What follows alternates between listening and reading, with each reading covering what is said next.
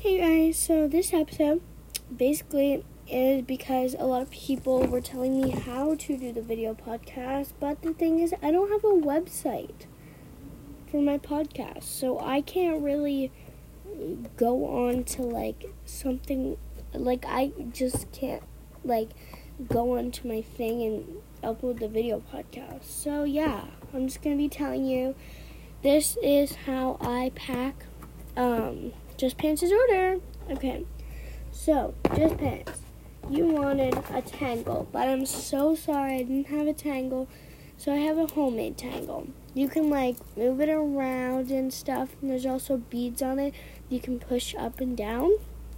The beads are yellow, and then the pipe cleaner, which I use to make it, is blue.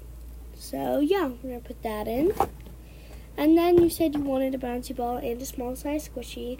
So I have this basketball bouncy ball, but it's also a very nice squishy, but I'm just going to count that as a bouncy ball.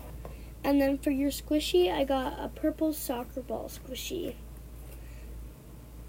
And then for your two freebies, we have a tie-dye flower dimple spinner and a pink global.